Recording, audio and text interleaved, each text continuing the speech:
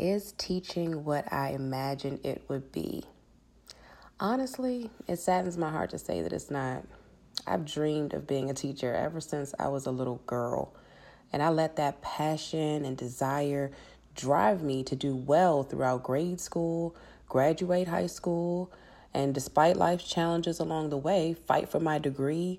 And despite the naysayers and everyone that tried to deter me from the profession, received the certifications I needed to stand in front of a group of young minds and look them straight in the eye and know that I am now doing them a disservice every single day because I signed on to a system that refuses to provide them with the literacy skills they need to be successful in the real world.